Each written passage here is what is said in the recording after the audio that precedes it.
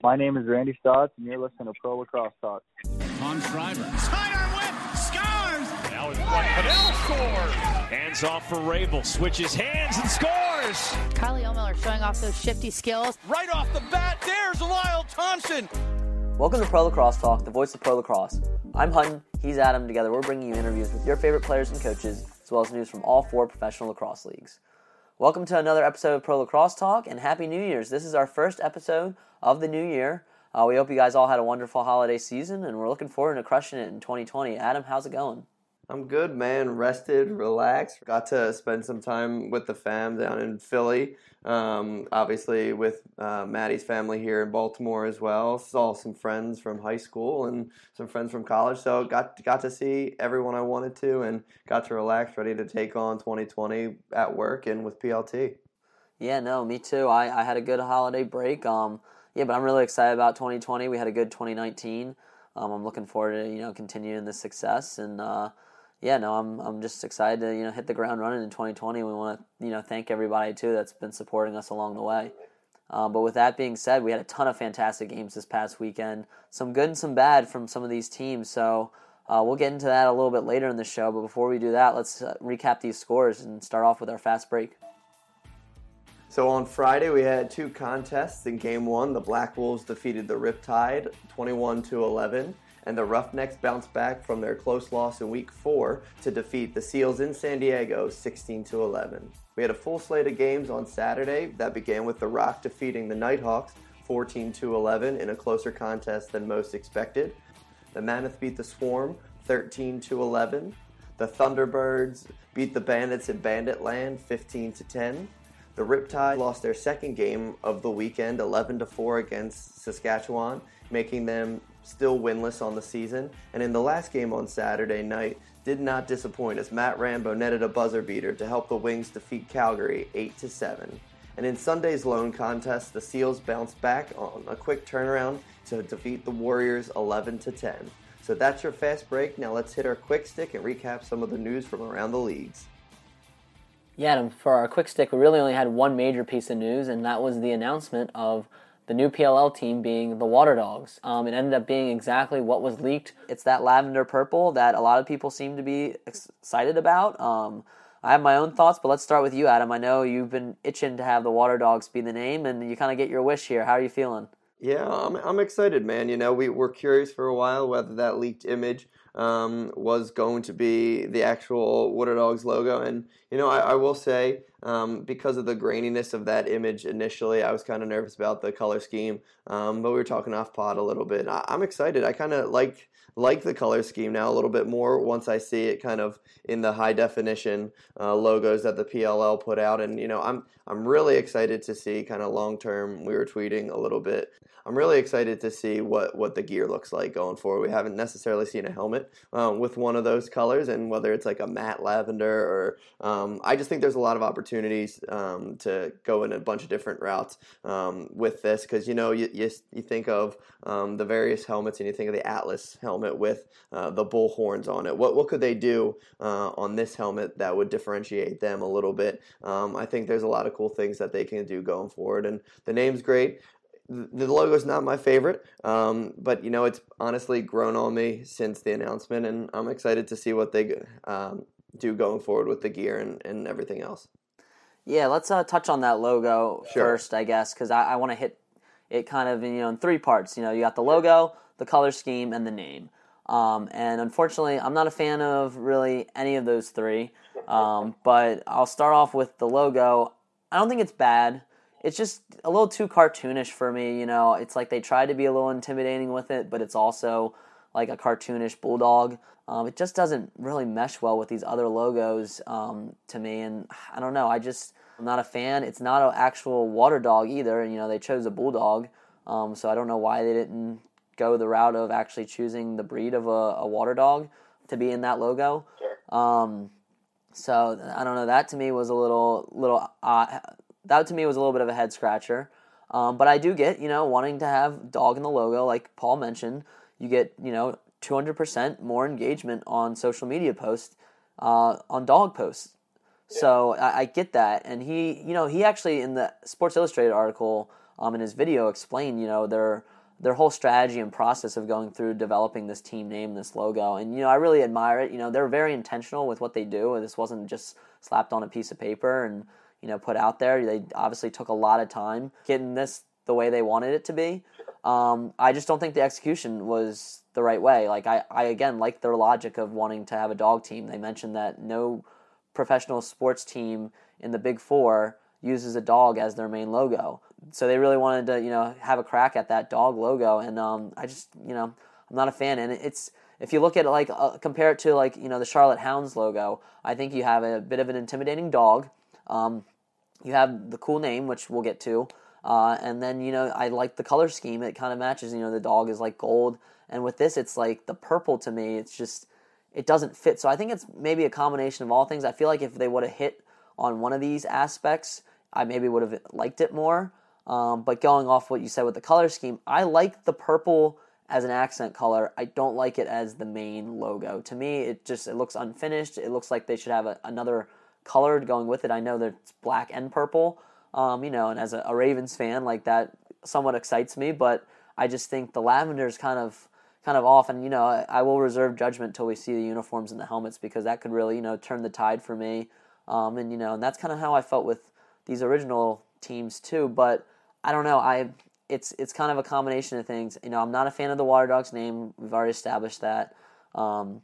And then, but they could have kind of won me over with the logo, because, again, I wasn't a fan of the Atlas name or the Chrome name, and I saw the logos, and I was like, all right, well, that's pretty cool. I can kind of get behind that, and they kind of grown on me. So I think the Water Dogs name will eventually grow on me, but the fact that the logo itself is kind of disappointing to me, and then the colors just, they feel off. When I think of water, I'm thinking of something blue, and I'm not saying, go with the traditional navy and gold, or go with a red and blue like a lot of teams do. I respect them for picking an out-of-the-box color that hasn't been used, but I think you need something to kind of tie that all together, and I feel like they were trying to do too much. They were trying to be too unique in all three of these aspects and kind of threw it all together, and I just don't think it works together. That's my opinion. I don't know. What did you think? I completely understand where you're coming from. I think, like you said, I'm definitely going to hold judgment once I see the gear. I didn't say this. I hadn't thought about this, but a couple days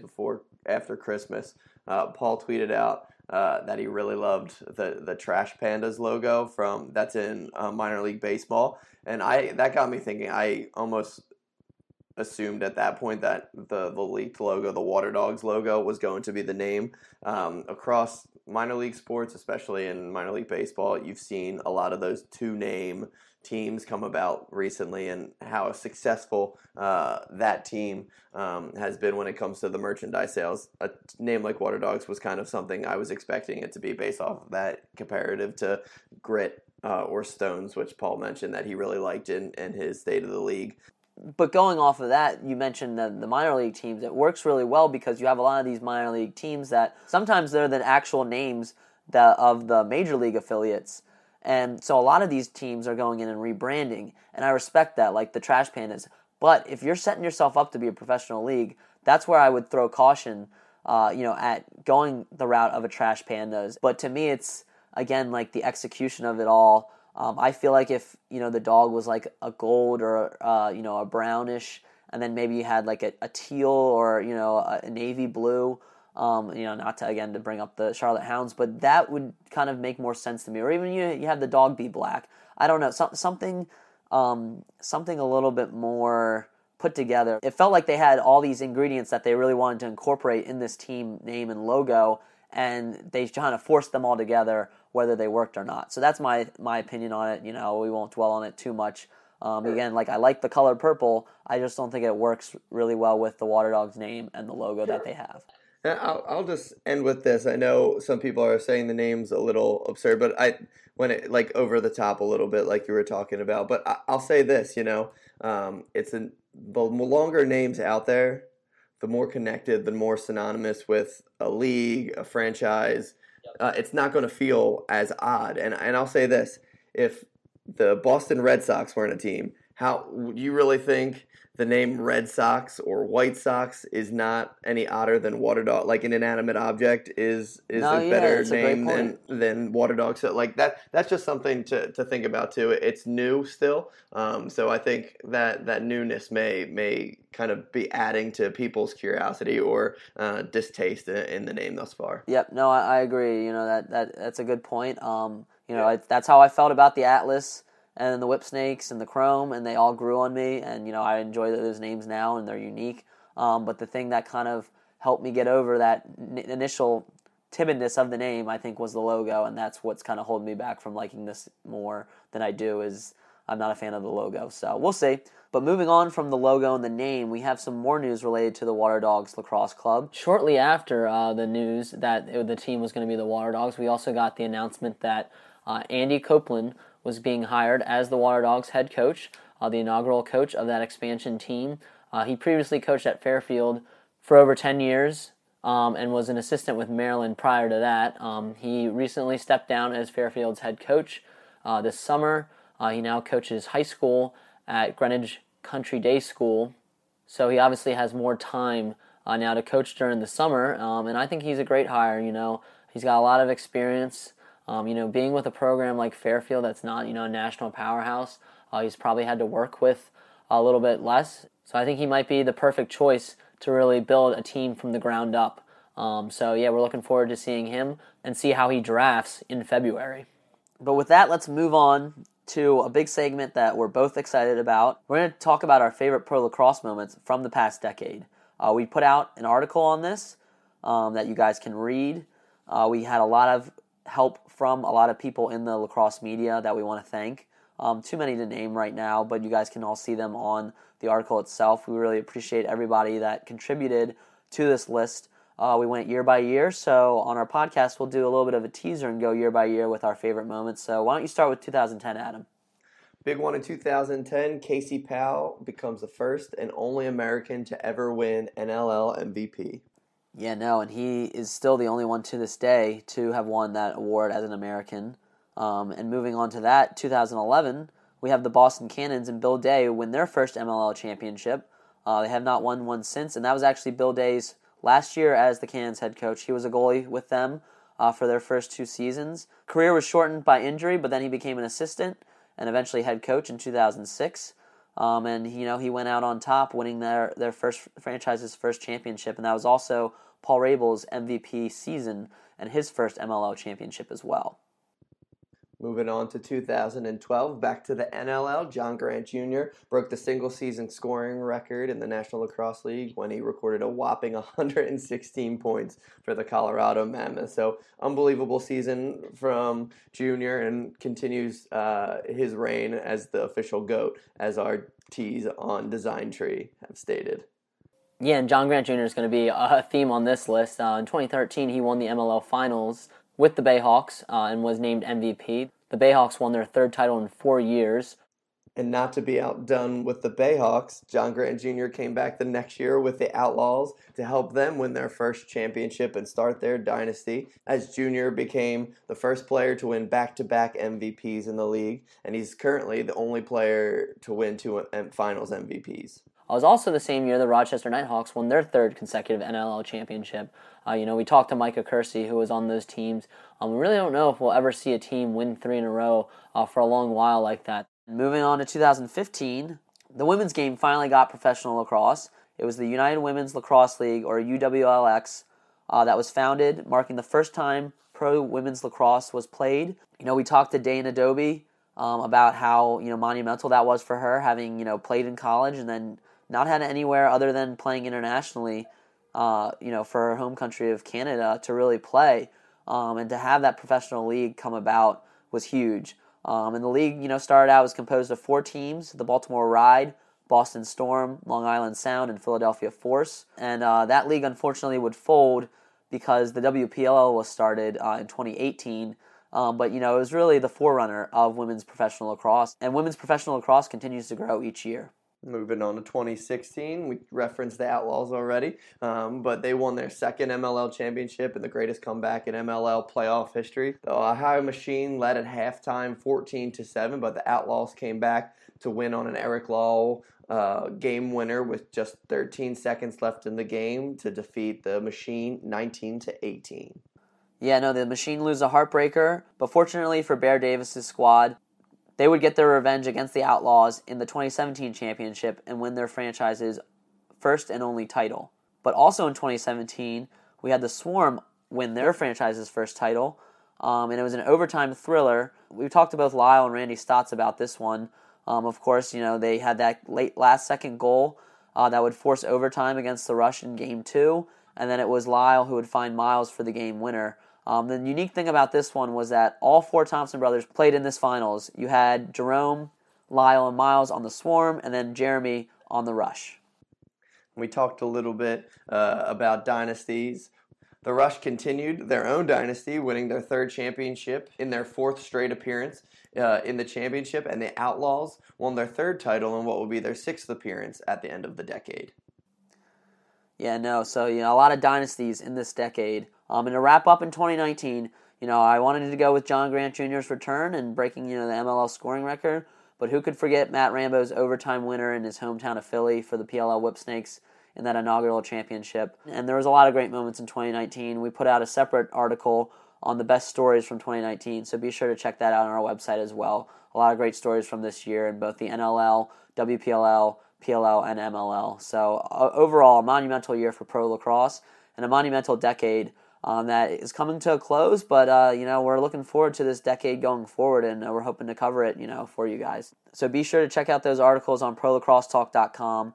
We also have a lot of perspective pieces from members of the media. We have Teddy Jenner talking about Paul Rabel's overtime game winner for the Stealth in 2010. You have Devin Caney talking about Reese Dutch's overtime goal in the NLL Championship in 2019. That would give the Roughnecks the third championship.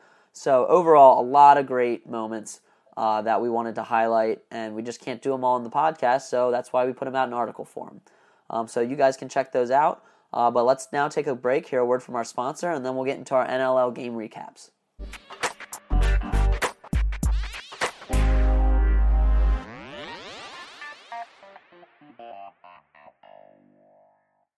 Another day is here, and you're ready for it. What to wear? Check. Breakfast, lunch, and dinner? Check. Planning for what's next and how to save for it? That's where Bank of America can help. For your financial to-dos, Bank of America has experts ready to help get you closer to your goals. Get started at one of our local financial centers or 24/7 in our mobile banking app. Find a location near you at bankofamerica.com/talktous. What would you like the power to do? Mobile banking requires downloading the app and is only available for select devices. Message and data rates may apply. Bank of America N.A., member FDIC. Today's show is being brought to you in part by Stitcher Premium. You can use Stitcher Premium to listen to shows ad-free such as Conan O'Brien Needs a Friend, My Favorite Murder, Wolverine the Lost Trail, or our favorite, The Fantasy Footballers. For only $4.99 a month or $34.99 a year, you get access to Stitcher Originals, bonus episodes, and comedy albums. Better yet, if you go over to Stitcher.com/premium and use the promo code lacrosse today, you can get 1 month free. So head on over to Stitcher, sign up, and get your free trial today. All right, so welcome back. Let's go to some NLL around the league. There's two teams I want to talk about specifically, Adam, that have shown that they are the teams to beat right now. The two undefeateds, the Black Wolves and the Thunderbirds. Let's start with the Black Wolves. They dominated the Riptide on Friday night. After going down 0-2 to start and looking very complacent on offense for the first 10 minutes, they went on a tear, scoring 11 straight before the Riptide finally stopped the bleeding. And it was a record-setting night for New England, as Joe Resiteris surpassed 400 career points. Callum Crawford notched his 1,000th career point after recording a 14-point night. And Riley O'Connor and Andrew Q both had huge nights as well. So it was a dominant performance by the Black Wolves. And I have to ask you, Adam, are the Black Wolves that good, or are the Riptide that bad? What do you think? At a lot of times on this podcast, I tend to be in the middle of things. I don't think things are that black and white. I do think the Black Wolves are playing much better than I think a lot of us had expected to coming into this season. But I do think the Riptide are still kind of working through those growing pains. But when you have a guy like Callum Crawford who had a 14-point night, only 3 points off of the NLL record for points in a game. When you have veteran leadership like that, when you have young guys like Andrew Q really stepping up, I think it's probably more the Black Wolves are that successful and that dominant in comparison to the Riptide being bad, but I do think it's a little bit of both. And, I think we'll see what happens this coming week when we talk about the Riptide's next game, but I do think the Black Wolves are a lot more dominant than most experts were expecting. Yeah, no, I agree, and they've proven they beat 2 tough teams on the road to start 2-0, and then you got their 3rd win at home against the Riptide, and I don't think the Riptide are that as competitive as the other 2 teams they faced, but they dominated them, Yeah. So, I think they're the team to beat right now, and this East is really shaping up to be very interesting. Yeah, speaking of teams that got off to a hotter start than most expected, the Thunderbirds against Buffalo was pretty phenomenal. Ironically, we talked about how New England went down 2-0 early. So did the Thunderbirds, but they responded with a 4-goal run of their own. Cody Jamieson continuing his dominance, got the ball rolling, and continued a really strong season thus far with 5 points on the night. We talked in past pods about draws, and Jake Withers continued to excel, winning 22 of 28 on this one. And it was a trend we saw all weekend. 7 of the 8 victories were won by teams that led the draw control category. So it has to bring up the conversation. Are those draws, are those face-offs as important of a statistic as some are leading on? Yeah, no, I think an interesting thing that Adam Levy put out before Week 5, of the top performing teams that had the highest face-off percentage, they were 2-3, and of the ones that were the lowest, they were 3-2. And I think Graham Perot also had a piece on it. He looked at like a whole 10 years of statistics on whether face-offs mattered, and it really seemed like the face-off itself didn't really lend that big of an impact on whether a team won or not. That being said, though, I think the way we view the face-offs is kind of dated right now. And, we talk about how analytics is really changing sports, whether it's baseball, football, and even lacrosse. I think what we really need is a new stat, and that's goals scored off of a face-off win possession. And what I mean by that is, we talk about a player's individual performance winning face-offs. Obviously, Jake Withers did a lot for his team, winning 22 of 28. But how many of those face-off wins turned into goals? We don't know. We don't keep track of that. He may have won 22, and all 22 of his wins turned into goals off that first possession. We don't know. But I use an example of Max Adler, who shattered the MLL record for face-off percentage with winning 23 or 24 this past summer for the MLL, and his team ended up losing that game. So I think the point is you can have a dominant face-off guy, but obviously you have to do something with that possession.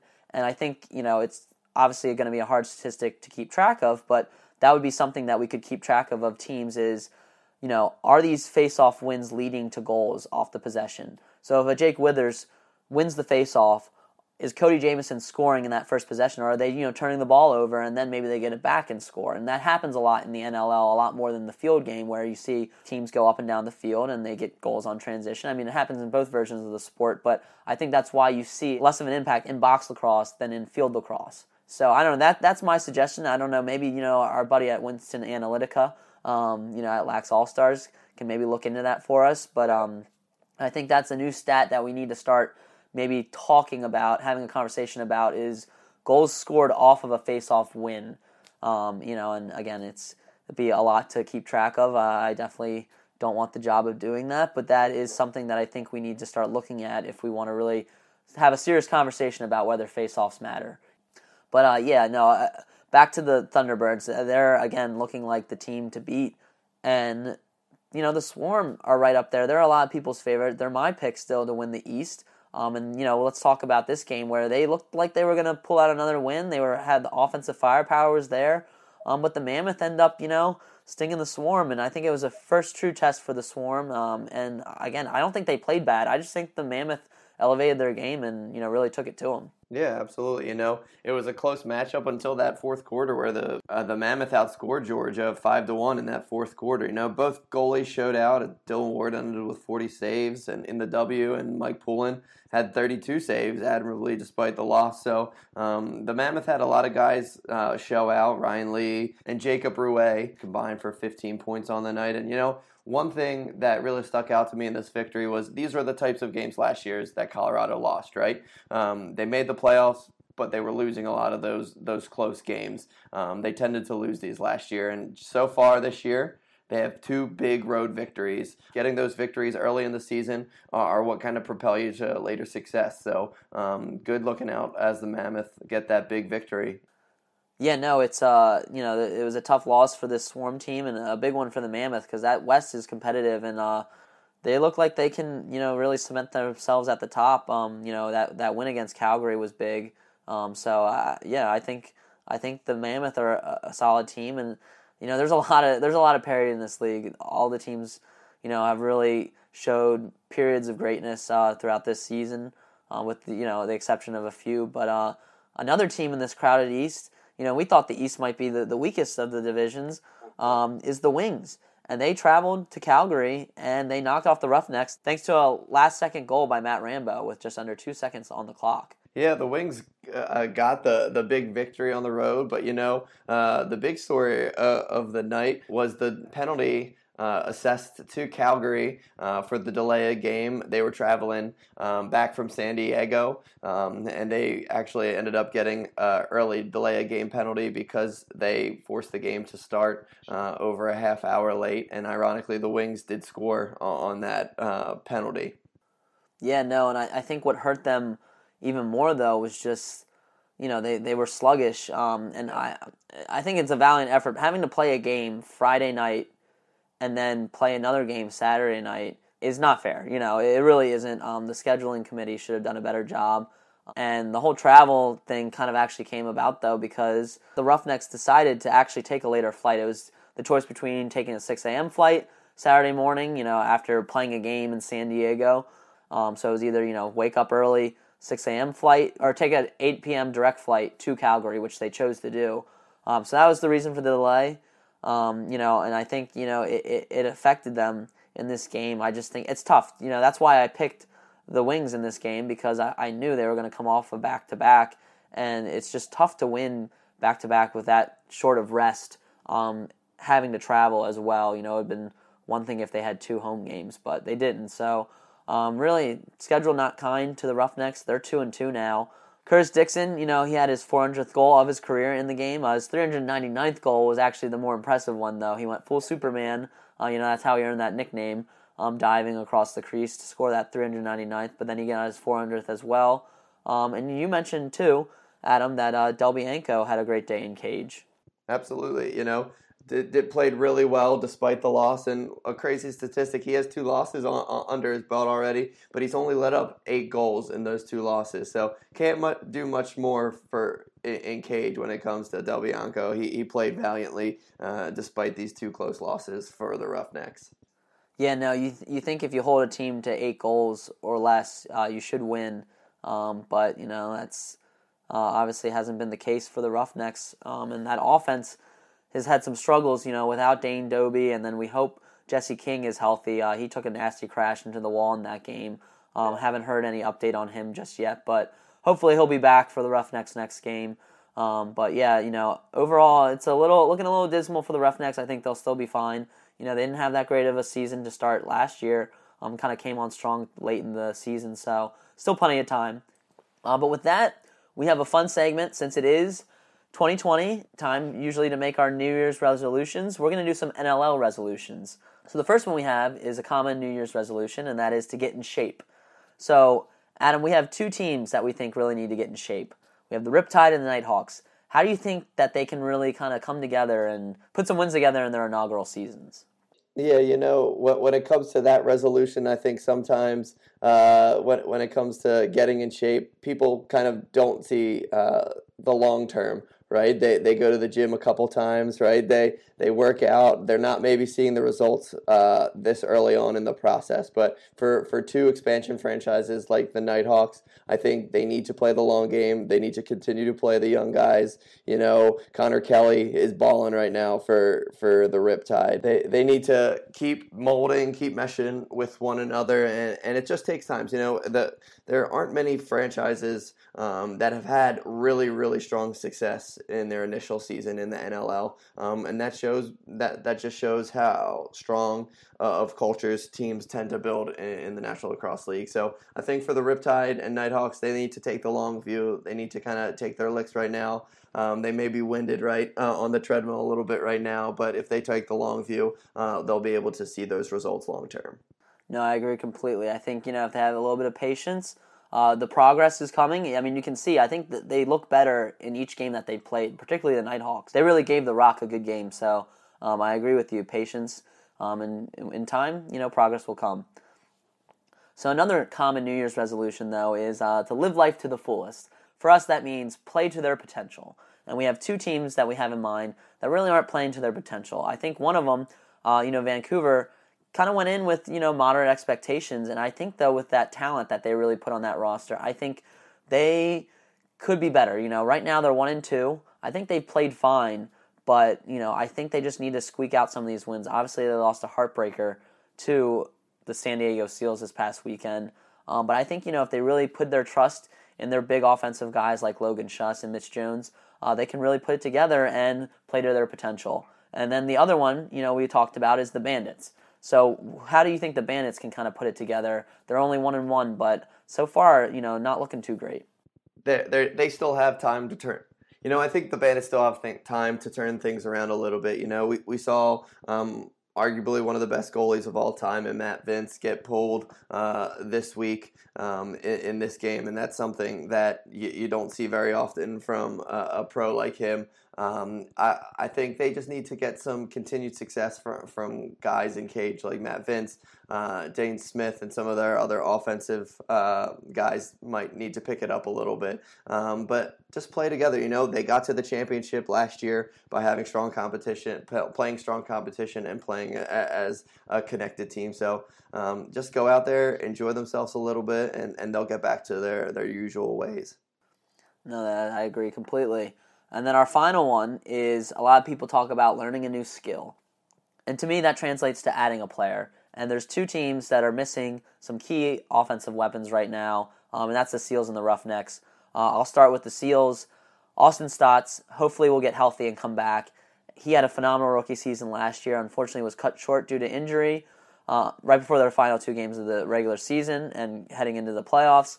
So I think if he gets healthy, along with Casey Jackson, who was also one of their leading scorers last year, I think the Seals offense will really come together, and I think they can really put it together. Because right now, they're 1-3. They luckily got that first victory in overtime against the Warriors, but they really haven't looked all together. So I think adding those two pieces, learning those new skills per se, will help them as the season goes along.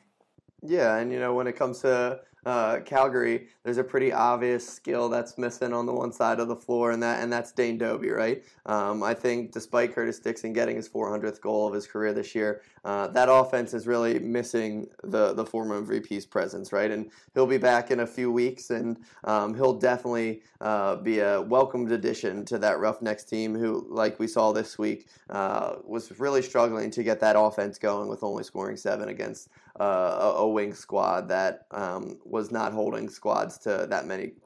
Getting those two players back, adding those skills to the San Diego and Calgary squads will definitely be a welcome for the 2020 year.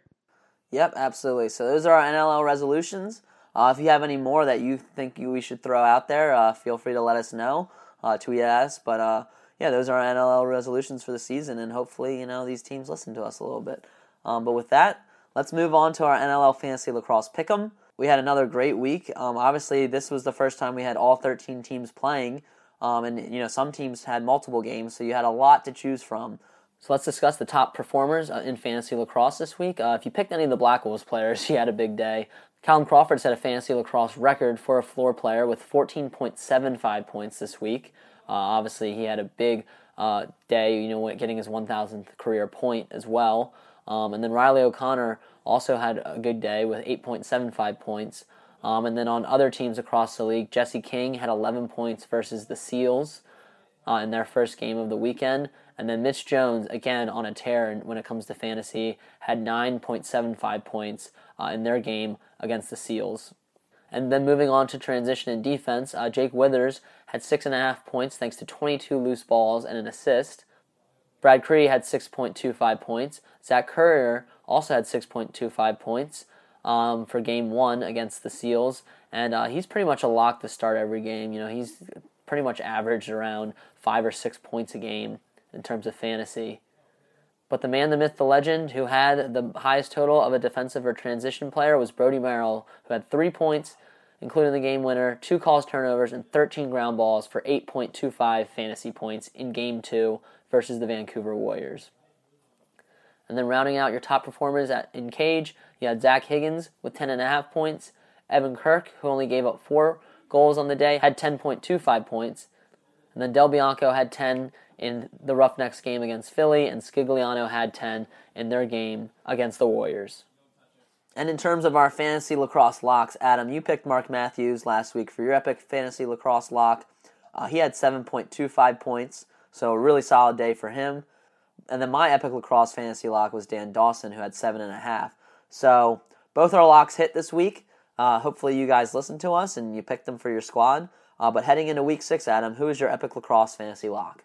We only have 2 games to pick from this weekend, and looking at all 4 rosters, I'm going to have to go with the big cat, Kevin Crawley, on the Wings. Despite the Wings not breaking double digits in goals this season, scoring 6 in their first contest and 8 this past weekend in Calgary, I think going against a Riptide squad will be the best medicine for that Philly offense going forward, and I think Crawley will definitely be the benefactor. Despite it being an away game, it's going to be a short trip up to New York for Philly, so I'm going to have to take Big Cat in this one, having a big day. All right, and I'm going to go on the defensive side and take Matt Beers with the Warriors, and he's one of the best defenders in terms of fantasy production. Obviously he's a great defender in the league, but that doesn't always translate to fantasy production, but, he gets goals, he gets a lot of loose balls, and obviously, he'll have at least 1 or 2 calls turnovers a game, so he is my epic lacrosse fantasy lock of this week. Lock it down. All right, so those are our epic lacrosse fantasy locks. Let us know your lock by tweeting us your pick and using the hashtag #EpicLacrosseFantasyLock. With that, we'll go to a quick break, hear a word from our sponsor, and then we'll get into our game picks.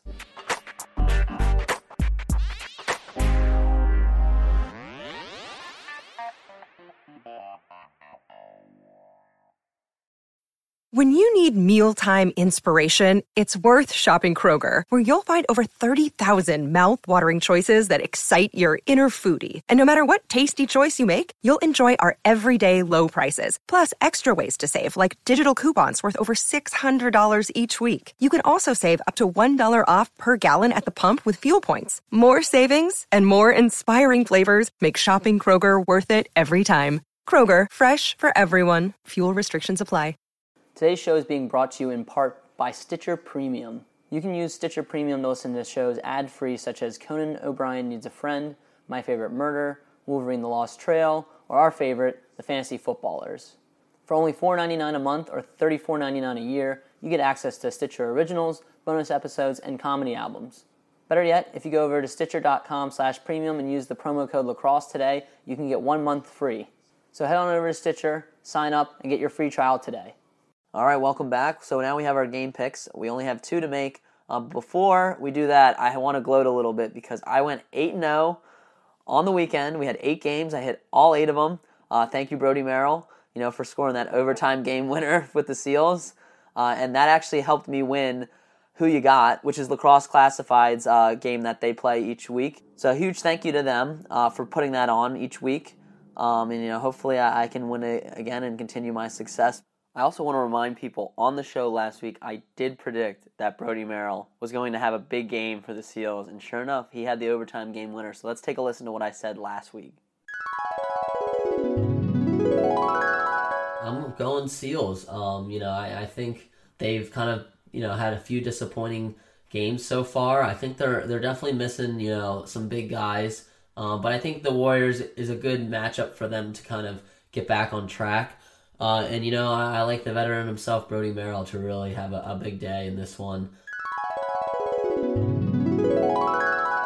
I'm going to gloat a little bit. I went 8-0. You went 3-5, Adam. You took a rough weekend. Should have known that was coming, right? With the rough, I picked Roughnecks over Wings, and I had a rough weekend. So I was 0 for 5 against the games we picked different. So I'm 11-9. You're 15-5 going into these two games. So don't think week 6 is going to be the week for me to make up much room. But we'll see what happens. Yeah, no, like you said, you got to just take it in stride and be patient with your progress. But I'll keep making some winning picks, so you have a lot of ground to make up. We talked about the guys at Lacrosse Classified, Jake Elliott and Evan Schemenauer. Two great guys. If you guys don't listen to their podcast, you should, because they really do a deep dive into the NLL season. Obviously we talk about the NLL as well. I think those guys are pros at it. I know you listen to them every week, Adam. I listen to them every week. And Evan's brother, Ryan, actually won our Fantasy Lacrosse Pick'em in week 4. So it was a nice little chain of events where me from our podcast, won their contest, and then, a relative of theirs won our contest. So no nepotism, though. No nepotism. No nepotism. Yes, exactly. We make picks like everybody else. You can look at our Fantasy Lacrosse record right now. We're not doing so hot. So we pick like you guys. We don't cheat the system. But I thought that was a nice little thing. So again, shout out to those guys at Lacrosse Classified. And thank you again for putting on who you got, and I will gloat in this victory. But now let's pick again. You got, like you said, 2 games this week. The Wings at the Riptide are our first one, Adam. Who do you like in this one? I'm going to take the Wings in this one. I have Kevin Crawley coming up big, like I said, in my fantasy lock. I think this Wing squad is on the uptick after a big victory in Calgary, and I'm going to go Wings. All right, I think the Wings had a solid game last weekend, but I'm actually going to pick the Riptide. I think the Riptide have progressed in their 4 games. They're going to be back at home. I don't know. I think I'm expecting a little bit of a late second win hangover for the Wings in this game. You have the New York-Philadelphia rivalry, so I think the Long Island squad's going to get up for this one, and I think the Riptide get their first win against the Wings. All right. I think that 8-0 is going to your head. All right, our final game, we have the Warriors at the Mammoth. This should be also another one, kind of regional rivalry with the Warriors being in Vancouver and the Mammoth being in Colorado. So, Adam, who are you picking in this one? This one was one I was struggling going back and forth. The Mammoth I got that big win this past weekend against the Swarm, but and the Warriors kind of fell late to an OT. I think despite having to travel to Colorado, I'm going to pick Warriors in this one. I think Keegan Ball. We talked about Logan Schuss and Mitch Jones a lot thus far this season, but Keegan Ball has been balling, and I think he's going to come up big for this Warriors squad, and they're going to get back in the win column and get that, I guess you could say, upset against the Mammoth. All right, I'm going Mammoth. I think they've really shown they're a top team in all 3 of their games, even their loss against the Rush.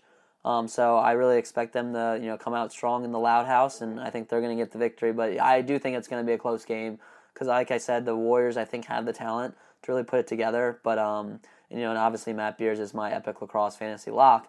But I just think the Mammoth have been playing too well, and again, Dylan Ward has just been a brick wall in cage, and he shows no signs of letting up. So I'm picking the Mammoth in this one. We have both different picks, so it should be a big swing, whoever ends up winning. I'm either going to be closer or really in the hole. For sure. But we'll find out this weekend. But that really wraps up our podcast. It's our first of the new year. We really want to recap our first year of Pro Lacrosse Talk. We really appreciate you guys listening. We started this podcast back in the spring. We just talked about, I remember we always talked about wanting to do something in the lacrosse space. Obviously, me and you both played at them.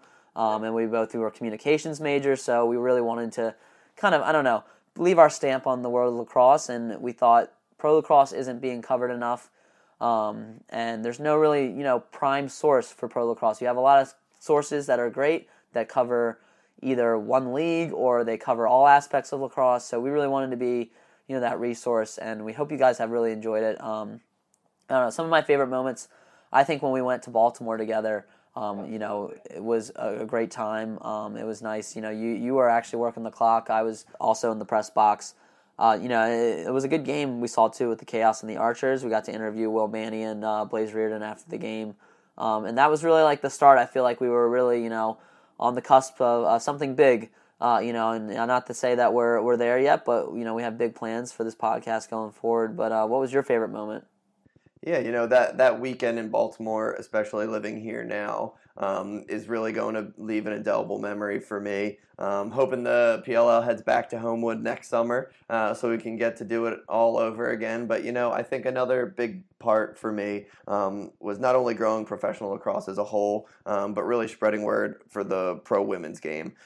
We started out, Kylie Ohlmiller was our first interview we ever did, and couldn't think of a better person to start our interview thread with. Looking forward to kind of growing the women's game with the WPLL, and that was definitely a highlight for me. And I hope, room to grow. Some resolutions for us is even more coverage of the WPLL and women's game overall. Yeah, I know that's a big, point of emphasis for us, and I feel like we did a lot, but we could do a lot more. And again, I just want to thank these players and coaches for really, giving their time. And, we treat this as like another job for us, even though it's, really more of a passion project. We try to have professionalism in our interviews and, when attending games. And I think, the players and coaches really treated us like professionals, and I really appreciate them for doing that. They gave us a chance. They talked to us. They really treated us like we were important. And, we were just starting out. They didn't have to do that. And so I really want to thank them for really giving the time and letting us tell their story, because that's what it's all about. We started this out, us, just kind of shooting back and forth, talking about these games. And then when we started to get these athletes, it really dawned on me that we had a platform that we could really get their story out, because we know a lot about these guys on the field. And I think you and I have talked about, we're interested in learning about them off the field as well. That's why we do our 5 and 5 segment, to really learn about them as a person, and hopefully they've enjoyed it too. So again, shout out to all our guests. Again, thank you guys for coming on, and we look forward to having, guests return, as well as some new guests come on the show, whether they be coaches, players, executives in the league. We've had some fellow content creators as well, like Diggs Tape and Kicks by Carly. So we want to keep it going for 2020, and if you guys have any feedback, again, let us know. We always appreciate your feedback, and we look forward to building Pro Lacrosse Talk as a brand with you guys. And that being said, we have opportunities to write. If you're listening to the podcast, that probably means you're pretty dedicated to the professional game. So we want to extend, if you feel like you have the writing abilities to write for our site, please let us know. We've had guys like Dan Arestia and Jordan Johnson recently write for us. And we really appreciate you guys writing, because we really want to get the content out there that this sport deserves. But we can't do it alone. So if you guys feel like you can write well, send us some writing samples. You can email us at prolacrossetalk@gmail.com, or, fill out the contact form on our website as well. But yeah, reach out, and if you have other ideas for content as well, if you're more of a video editor, or, you have other ideas that we can do, like pursue, we appreciate that. So please reach out, let us know. Some other guys too I want to mention that really helped us out. Tom Walton doing some video work for us, as well as Matthew Curtis, doing the Instagram for us as well. You guys, are a huge help. And then, we had some other writers like Tim Barry, Mary Alexis Jackson, and Mike Cooten, who wrote for us as well. So, you guys were a part of this. It wasn't just me and Adam. We had a lot of help along the way. So if there's anybody else I forgot to mention, I apologize, but we appreciate your help as well.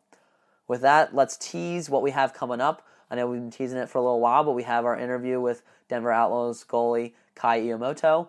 He's our first Japanese-born player that we are having on the show, as well as Cairns attackman Mark Hockerton. Those are the 2 interviews that we have coming up pretty soon. And then, we want to remind people to check out our Design Tree store. We have a lot of designs on there, and we have more coming in 2020. Some really good ones that I think me and you came up with, Adam. Yeah. So we're going to release those, kind of one at a time, so that we don't, overwhelm you with our awesome designs. But, there's a lot of great designs on Design Tree that aren't even ours too. So check out, especially if you're a Philly fan, you have to check out Design Tree. I will say, as a Philly fan, you discussed, the Eagles have not lost since we got a branch on Design Tree, so shout out to our boys over there. Hopefully keep that going this weekend against the Seahawks.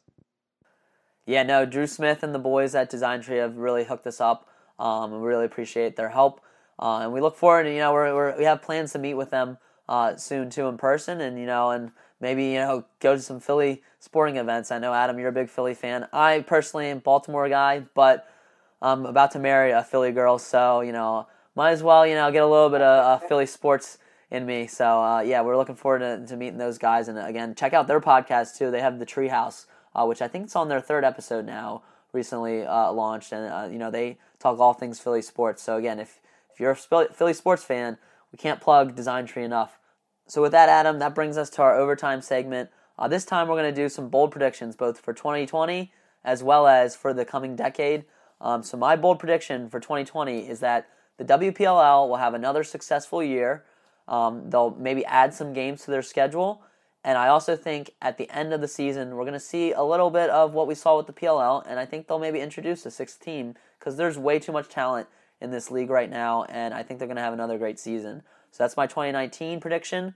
But then my bold prediction for the decade is actually going to be related to the Water Dogs. I think the Water Dogs name is here to stay, but I think they will change their logo at the end of this decade. Oh man! All right, you're hitting that Water Dogs hard. It's perfect though. My 2020 prediction, I guess it'll be twofold now, right? First part will be you're actually going to come around to the Water Dogs logo after they drop their merch coming up and their gear this coming season. And my bold prediction on top of that is I think they're going to make the playoffs as an expansion franchise. There's too much talent that's going to be dropped from the rosters, one that they're going to select from. And then also there was so much talent in the player pool and the draft coming up this year that I think they are going to have everything they need to make a playoff run potentially in this 2019 season. And for my decade bold prediction, we talked to Nick Sakevich about the growth of the NLL. They're going to have more expansion franchises coming in over the next few years, and I'm going to say they're going to have success just as one of Nick's former employers has, and they're going to be on par when it comes to the expansion rate as the MLS has.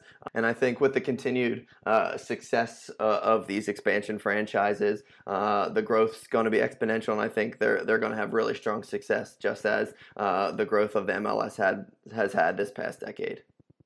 All right, I like it. Those are some bold predictions, and we'll look forward to them coming true. Maybe not you so much with the logo, but that was my fun one.